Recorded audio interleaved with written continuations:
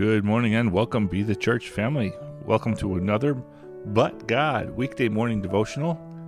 We are in Matthew chapter 6, reading verses 19 through 21.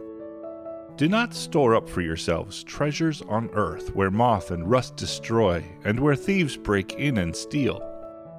But store up for yourselves treasures in heaven where neither moth nor rust destroys and where thieves do not break in and steal. For where your treasure is, there your heart will be also. These verses refer to physical treasures as well as spiritual ones. Anything that we hold higher than God or that takes away our time with God is a treasure that we are storing up here on earth. Yes, that could be money or the making of money through our jobs. It could be putting a higher priority on raising our kids or our grandchildren. It could be working out or dieting. It could be food or the next meal. Everything and anything that we put above seeking the will of God through prayer and supplication is putting our treasure above God's.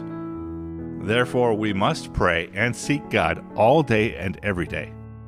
My friend Brad sent me this in regards to prayer. It's called How to Pray by Nikki Gumbel. Prayer is the most important activity of our life. It is the main way in which you develop a relationship with your Father in heaven. If you love someone, naturally, you want to spend time in their presence, communicating with them. Like any relationship, communication can take many different forms.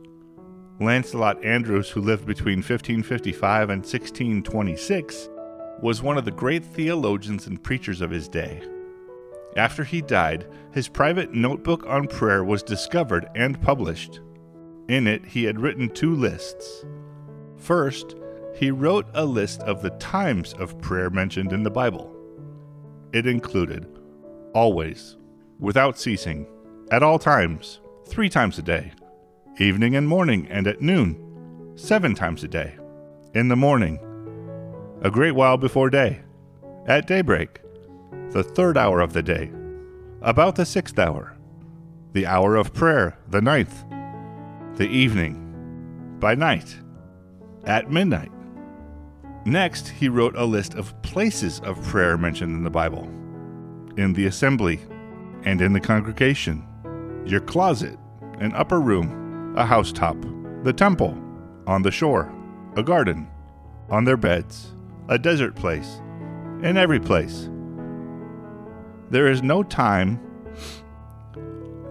limit to the times, places, and different ways in which we can pray. Powerful words for us if we think about it. Certainly, things to work on as we look at our own prayer life. So let us store up treasures in heaven by seeking God and making time for Him. Jesus said again and again, "But seek His kingdom, and all these things will be provided to you." Again, Luke 12:31. Lord, we thank you for your incredible good gifts, the best of which is salvation through Christ and His life, sacrificial death, resurrection, and ascension. Thank you that we have redemption and our sins are eternally forgiven. Help us to submit to your authority and store up our treasures in heaven by seeking you first all day through prayer and supplication each and every day. Shalom, blessings, press in, and press on.